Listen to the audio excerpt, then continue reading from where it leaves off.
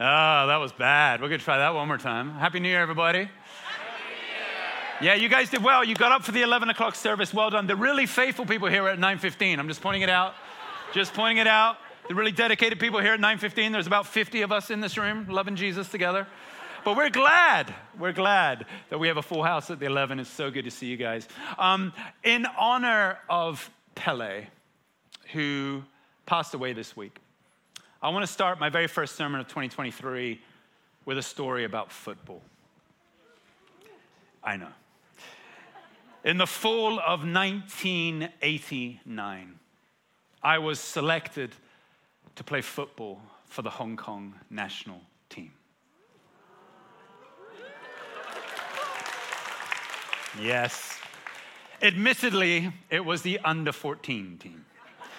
But it was the Hong Kong national football team nonetheless. I was selected along with 24 other schoolboys to play for Hong Kong. And the reason why we were putting a team together for the under-14s is because there was an upcoming football tournament against China, Indonesia, Philippines, and Macau, the mighty football powerhouse of Macau, right?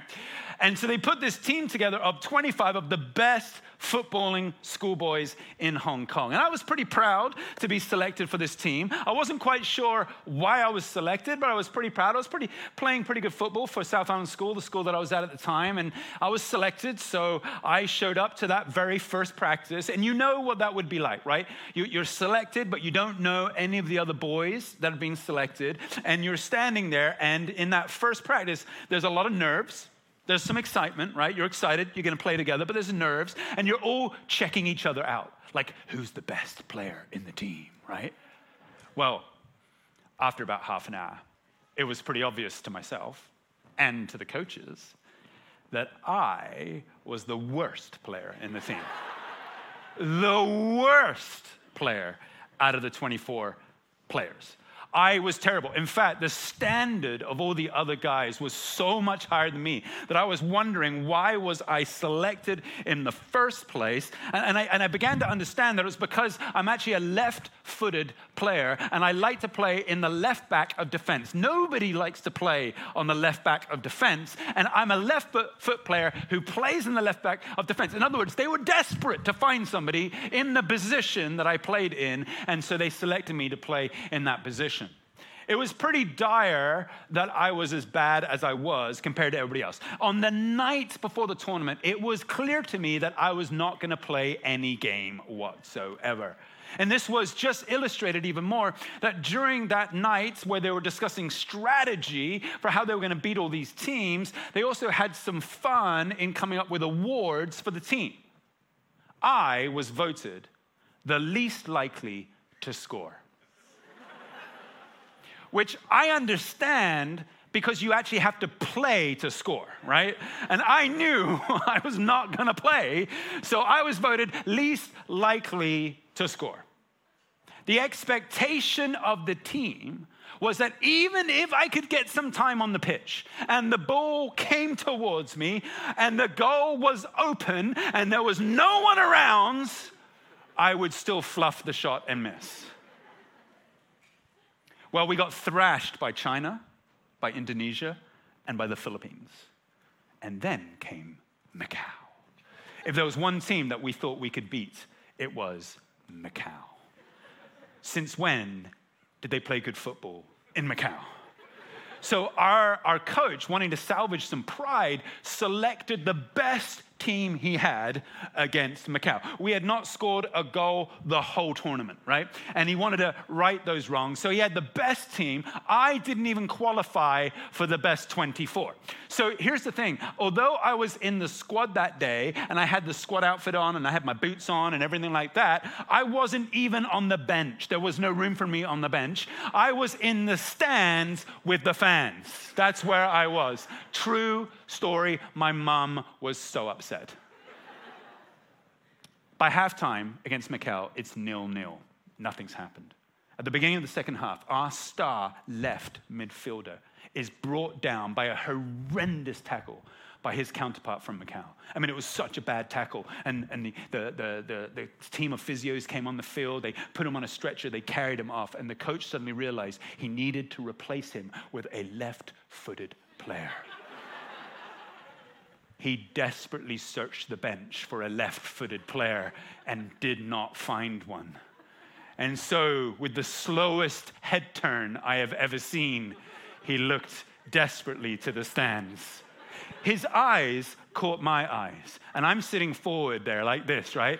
He keeps looking past me as if he was going to pull a fan out of the stands to come play. His eyes eventually come back to me, and with the most reluctant hand signal I have ever seen, he calls me up for my international football debut. I run onto the pitch so fast because I'm so excited. I run all the way to the center circle before I realize that I'm actually playing left in midfield. So I run back to the left-hand side of the pitch. This is not going well. The game starts again. It is fast-paced and furious, but we're actually doing okay. And at one moment, about 10 minutes in, we break down the right-hand side of the pitch. The whole team surges forward. I go along with everybody else, not really knowing what I'm doing. I end up on the outside of the left-hand corner of the box. Our right-hand midfielder crosses the ball in, and the whole stadium pauses. Now, it was about the worst cross you've ever seen in your life. It was a terrible cross. And as soon as the guy kicked it, we all knew that none of us were going to get it, that the goalkeeper was going to come out and very easily grab a hold of it. Well, sure enough, the ball's coming in from the right-hand side. The goalkeeper comes out to grab it, and I guess he had a brain fart because he totally misses the ball. Like, totally misses it. And because everybody else is so surprised, because they were guaranteed that the goalkeeper was going to get it. When he missed it, all the other players missed it too. And the ball came and it landed right in front of me. I was so scared. I was scared that the football was going to hit me in the face. It was going to bounce off the ground and smack me in the face. So here's what I did, okay? I was so scared, I wanted to protect myself. I went, ah! Just like that. I kid you not. I'll do it again. Ah! My right foot magically connected at exactly the right moment as the ball bounced. It was the best half volley you had ever seen in your life, even though I was trying to avoid pain. The ball flew off my right foot and like a lightning bolt steamed into the top right-hand corner of the net. Yes! Yes! I scored! I couldn't believe it. I scored! Even though I was like, yeah! It was amazing. All my teammates came around me. Oh my God, and here's what they were saying. Oh my God, you scored! You scored! It was you! It was you! The one voted least likely to score defied expectations, scored the winning goal, the only goal we ever scored in the whole tournament, and we beat Macau. Come on! All right. Yes, I'm in the flesh right here with you. I'll sign anything after the service, anything at all. I will sign it. As we start 2023, I wonder what expectations you have for the year ahead. I wonder what expectations you have for yourself personally, for your work, your career, for your relationships, people in your life. I wonder what your expectations are even for God, for what he might do in your life this year, for how he might work in you and around you. I wonder where your expectations are as you start this new year. Because here's the reality. Every single one of us, we always have expectations. In fact, our expectations shape and form everything that we think and we do. And most of the expectations we carry, formed by years and years of past experience, actually sit in our subconscious, and we don't even realize that they are there, and we don't consciously engage with our expectations when we go about our lives. I'll give you an example. When you came into the auditorium today and you found a chair, you actually sat down in that chair with the subconscious expectation that the chair would not collapse. You just, because of your past experience, have always sat in a chair that looks like this. It looks like it's going to hold your weight. You don't even think about it. You sit down, lo and behold, the chair holds your weight. It confirms that subconscious expectation, and you continue with your life. Your expectations shape everything that you do. Are you with me? Now, here's the thing. What expectations have shaped how you feel about 2023? For some of us in this room, you've had a really tough 2022. It's been really hard, really difficult. There's been some tough stuff going on in your life. There's been some struggle and some hardship and some suffering, perhaps. Maybe you've made some mistakes that you're not proud of and you're still wrestling with. And your experiences of 2022 have now shaped an expectation in you that 2023 is probably going to be a little bit of the same. It's probably not going to be the best year ahead. It's probably not going to be great. You're probably not that excited about it. You're thinking, well, it was really tough 22. I'm kind of bringing a lot of that tough. I'm exhausted. I just don't think this is going to be so great. I can't wait for 2024. Maybe that'll be better, right? If you've had a tough 2022, no doubt your expectations for 2023 will come alongside that. And it's the same if you had a great 2022. Some of you in this room had the best 2022 of your life. You had an amazing year. Your career went well. Things went great. You did some things that weren't expected. You actually achieved more than you had thought. And so as you lean into 2023, those things have shaped your expectations, and you're excited about 2023. You're excited about it. You're hoping it's going to be great. Well, it was great before. It's going to be great again. There's no reason to feel any other differently.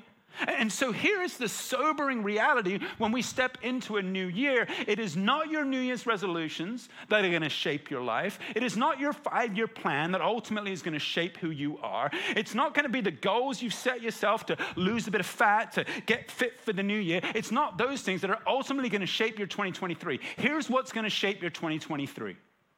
The expectations you're holding right now. Those are going to be the things that are going to either set up this year for success for you or not. And here's the reality. So often, our expectations keep us on the bench when we should be playing on the pitch. So often, your expectations will hold you back rather than release you into what it might be that God wants you to experience. As I was praying for us as a church about 2 months ago, as I was thinking about what 2023 might be like for us, it was this idea of expectations that I felt God put on my heart. This idea of challenging you in your thought process around the expectations that you hold.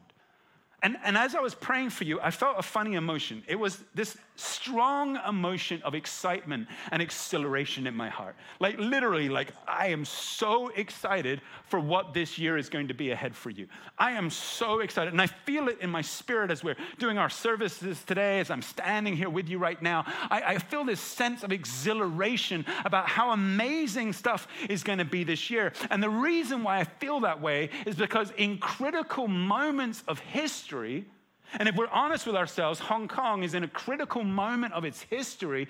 God always comes and does something new. I mean, if you look through Scripture, you'll see that in critical moments of history, God always steps in and he does something new, something that he's never done before, something that shapes God's people for something in their future. And I feel and sense as I was praying for this year that this is the year for Hong Kong. God is about to do something new in our city, something of hope, something of life, something of positivity, something that's going to grow and change and bring this place much hope and joy. God has it on his heart because this is his character. He wants to step into the hard moments, step into the difficult times and do something so profound, so unexpected, so new that the world shifts on its axis. And if you're anything like me, there might be something in your heart that's saying, God, I need the new. I desire this new thing to come, to shape and to form in me. I want to experience what that would be like, God, for you to come and do something like you have never done before. In the Bible, when it describes this word new, in the Greek version of the Old Testament and the New Testament, there are 2 Greek words for new, neos and kainos. Neos means something new from something that is old. Kainos means something completely brand new that's never existed before. So there are two emphases when you read scripture and you see the word new. It could be one of those two words, either just something new from something old, something that's being created out of something before, or kainos new, something that has never been created, never happened before. It's a completely brand new thing. And as I was praying for us, I felt like God was saying, I'm about to release this kainos kind of work over the people of the vine. And I got so excited for you because God is about to do something in you that he's never done before.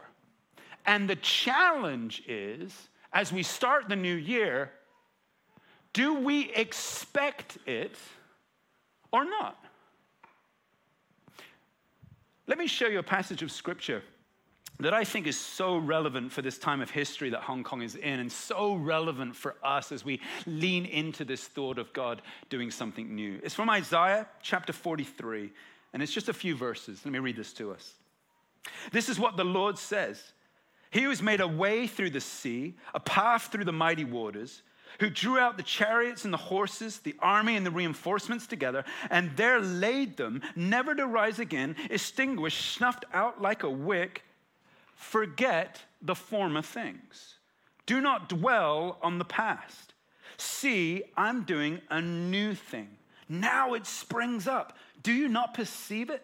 I am making a way in the desert and streams in the wasteland. The wild animals honor me, the jackals and the owls, because I provide water in the desert and streams in the wasteland to give drink to my people, my chosen people, the ones that I'd formed for myself so that they may proclaim my praise. God uses Isaiah to show up in a critical moment of Israel's history and say, wake up, Israel, because I'm doing something new. It won't surprise you that the word new there in the Greek version of the Old Testament is kainos, a brand new thing. Now, context is so important here. Because when Isaiah brings this prophetic word, it's at a moment of great difficulty for Israel. They've been at this point about 70 years in captivity in Babylon. The Babylonian army had stormed into Jerusalem 70 years before, destroyed their walls, destroyed their temple, killed many of them, and a remnant of Israel had been brought back to captivity in Babylon. And for 70 years, they've been there in captivity. For 70 years, they've had a theological crisis whilst they've been in isolation. And isolation has created a theological crisis in them. Where is God? What is he doing? Is he going to show up? Will things ever be like they will be again? And in the midst of that brokenness, God shows up. And if you're anything like me, when I think about the context of Isaiah chapters 40 to 66, that's the chapters where God begins to speak this hope into Israel in a really difficult time for them. When I think about that context, I think about us. I think about how relevant this is for us here in Hong Kong. We know that the last number of years have been super hard here. We know that because of COVID, we've been in a season of isolation from one another, just like Israel was in a season of isolation from their homeland. We know that just like Israel had been whittled from the 12 tribes right down to like a remnant remaining, we know that many people have left Hong Kong in the last year or two. We know that it almost feels like there's a remnant of us left in the city now, wondering and hoping for what's ahead.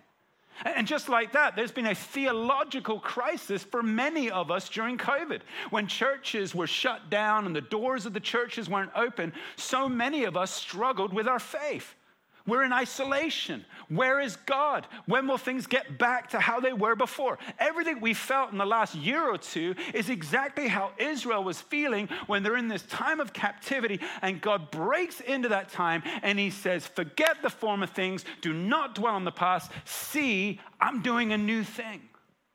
See, I'm doing a kainos thing, a new thing that I've never done before. And the question we should ask is, what was that new thing that God was about to do for Israel that he had never done before? You want to know what it is? Jesus. It was the Messiah. This is the starting point of Israel's journey to encountering the hope in their spirit for a coming Messiah who would right the world's wrongs. It begins right here by God saying, I'm doing a new thing amongst you, one that is kainos, not ever before thought of. It's not a new thing from an old thing. This is a brand new thought, a brand new day, a brand new moment, and I'm doing it amongst you. Jesus is going to come. Although Isaiah doesn't specifically say it here, we know from history that this is the turning point for Israel, where they begin to believe that a Messiah might come who could save them from the pain of the world. That's this moment, a new thing. And God says this to them. What a challenge. He says, do you not perceive it? Do you not perceive it? He says to Israel, I'm doing a new thing. He doesn't say, I'm going to do a new thing. He doesn't say, hey, wait, in a couple of months' time, I'm going to do this amazing thing. He's like, right now, I'm doing a new thing. I've already started the journey of that new thing. I've already birthed into the world the spirit and the idea and what I'm about to do that is going to come out in the flesh so many years later. But I've begun that process now. Do you not perceive it? Which has an implication in it. You aren't seeing it. And I want to declare over you in a prophetic way at the start of this year, God is also doing a new thing in Hong Kong.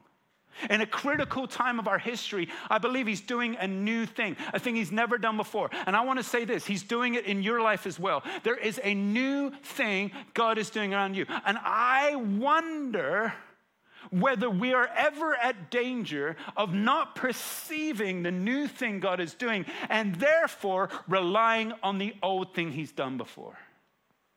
My heart for you, as you step into 2023, is that your relationship with Jesus will be so fresh, so new, so exciting, so overwhelming that you could not even have a framework for it before that could help to describe to you right in this moment what is about to happen to you. He is doing a new thing. Do you not perceive it? This is why he starts with, see, I'm doing a new thing. He's not like a magician going, see, I'm doing a new thing. That's not what he's saying. He's saying this, see, I'm doing a new thing. So see, I'm doing a new thing. So open your eyes and see it. I'm doing this new thing. Can you not perceive it? See it. I'm doing a new thing amongst you. And the excitement of this is for Israel to go, are we seeing? Are we perceiving? Are we connecting with this? And as we start 2023, there are new things that are happening in and around your life that God is doing. And your question is, am I failing to see the new? Am I positioned at the start of this year to see the new thing God is doing or not? And I want to offer to you two things that will stop you perceiving the new thing God is going to do in your life. Is that helpful? Are you still around? Hello, church. I'm going to give you two things that will stop you perceiving the new. There are many things, but here are two. The first is you look in the wrong place. You look for the new thing God is going to do in the wrong place. Let me explain that. At the start of every new year, what is the thing that we talk about the most? What new thing are you doing this year? Hey, you look like you could lose some weight. Are you doing a fast this year?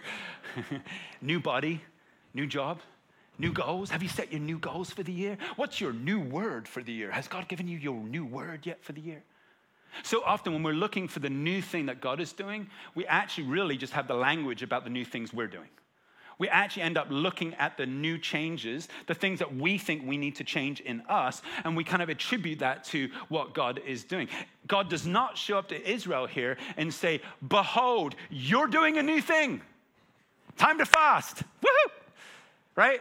Time to get the better body, the better job, the better bank account. It's your time, God is saying. That's not what he's saying at all to Israel. At a critical moment in their history, he doesn't turn to them and challenge them to do new things. He says, I'm the one doing the new thing.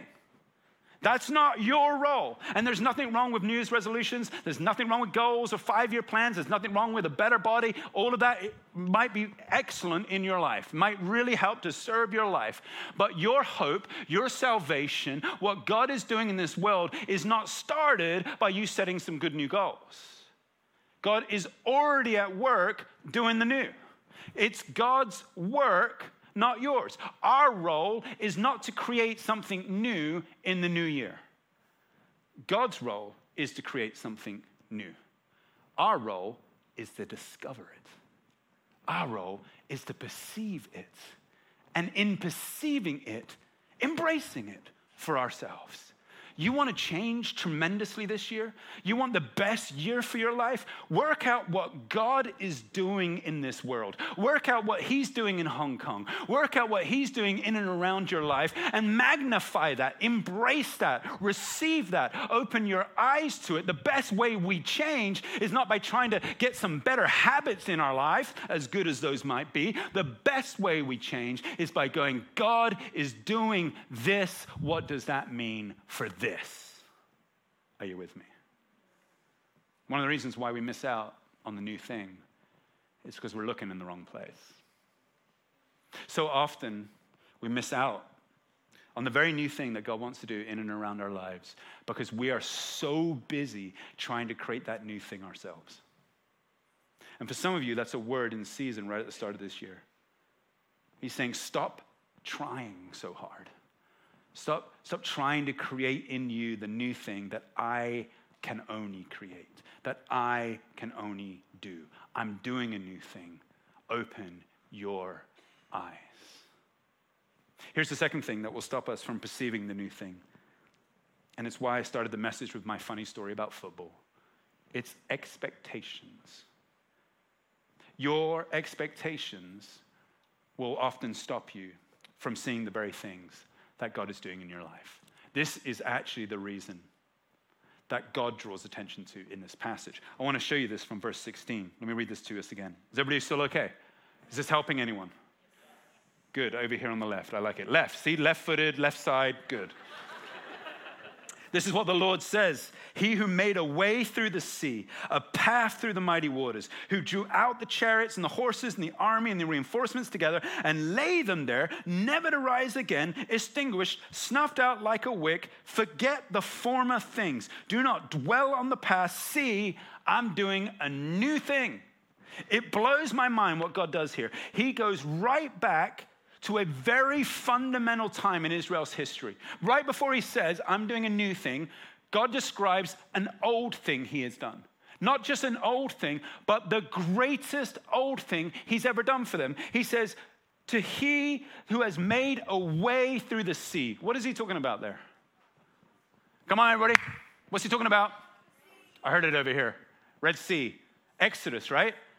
He's going back to the most fundamental moment that actually defines the modern nation of Israel. That moment where God parts the Red Sea, Israel is able to get through, the invading Egyptian army follows after them, the seas come back, all the chariots get messed up, they get snuffed out, never to appear again, as it says right here. God takes them back to the greatest moment of his activity ever that he's ever done in life. In fact, it is the greatest miracle that he's ever done that shaped and molded Israel as the nation itself. And then he says, forget the former things. Do not dwell on the past. Hang on a sec. Wait. Hang on a sec. It's like God is saying, hey, do you remember the most amazing thing I've ever done in your life? The thing that totally changed your life. The thing that made you the best person that you've ever been. You remember that moment? Remember when I split the Red Sea? And you guys remember that? Well, here's the thing. I want you to forget about it. I don't want you to think about it anymore. I want you to let it go. Why? Because that moment in your past is blinding you to the new thing I'm about to do. Even the really good thing in your past is blinding you to the new reality. Because guess what? I'm doing a kainos work. It means it's never existed before. It means that your expectations in the past won't actually help you in what I'm about to do. It'll only blind you. You'll only be holding on to the God who parts the seas when I'm about to be a God who becomes a human in flesh. You never expected that. You never thought that was going to happen. So let go of the former things, even the great stuff, because it's creating a box that you've put me in, and I'm about to break that box. And if you think I'm just a God who parts the seas, as great as that is, you're not ready for the God who's about to act. Paul, in a different way, says it like this: our God is able to do immeasurably more than I could ever ask or imagine. See, the new thing God wants to do in your life is immeasurably more than you could ever ask or imagine. The new thing he wants to do in our city is immeasurably more than we could ever ask or imagine. And we are so boxed in by all the things that have happened before, when God wants to free us so we can see again. Oh. Now, it's easy, isn't it? In fact, it sounds great when I tell you, hey, let go of the bad stuff. You know, we read a passage like this. Hey, forget the former things. Do not dwell on the past. We're like, oh, thank you, Jesus, man, yeah. Because I made some messed up things in the past. I did some things that were wrong. I did some things that were bad. Man, I feel so bad and so guilty. Oh, but I step into the new year and you're telling me to let go. Oh, yeah, happy. See you later. Are you with me?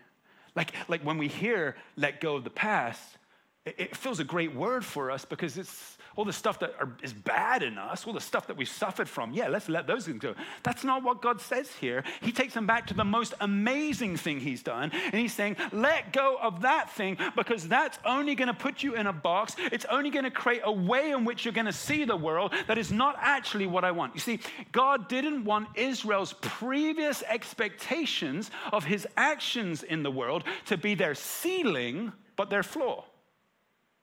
Are you with me, church?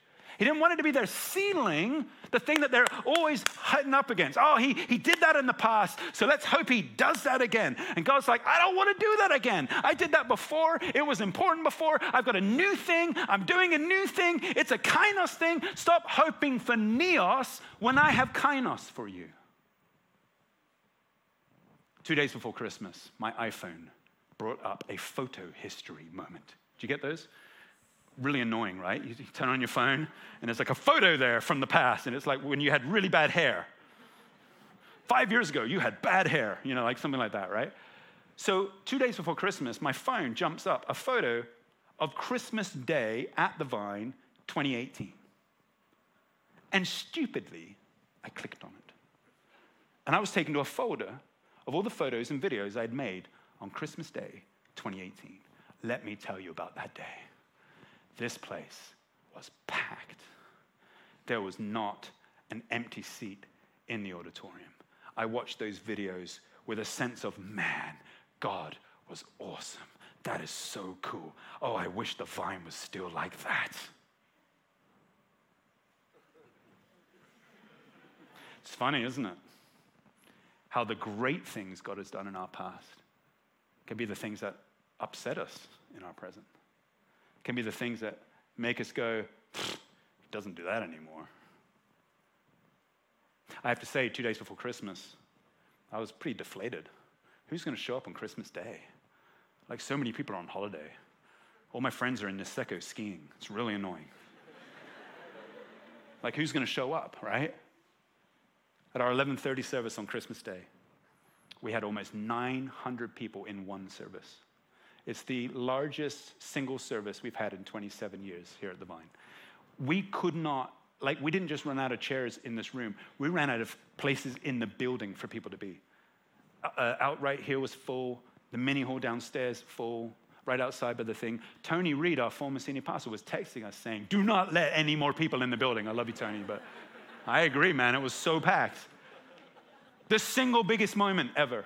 And there's me 2 days before, looking at the great thing God has done in the past and kind of going, that's now my thing that I kind of, and like God is like, you have no idea, Andrew, what I'm about to do. And of course, it's not about the numbers of things, the size of things. Some of the great new things that God wants to do in you are so small that you're likely to miss them unless he opens your eyes. And so he says here through Isaiah, to Isaiah, do you not perceive it? Can you not see it? What we're going to do over the next 6 weeks is help you to see it. This series is called Will You See? And I believe that there is so much that God has for you ahead.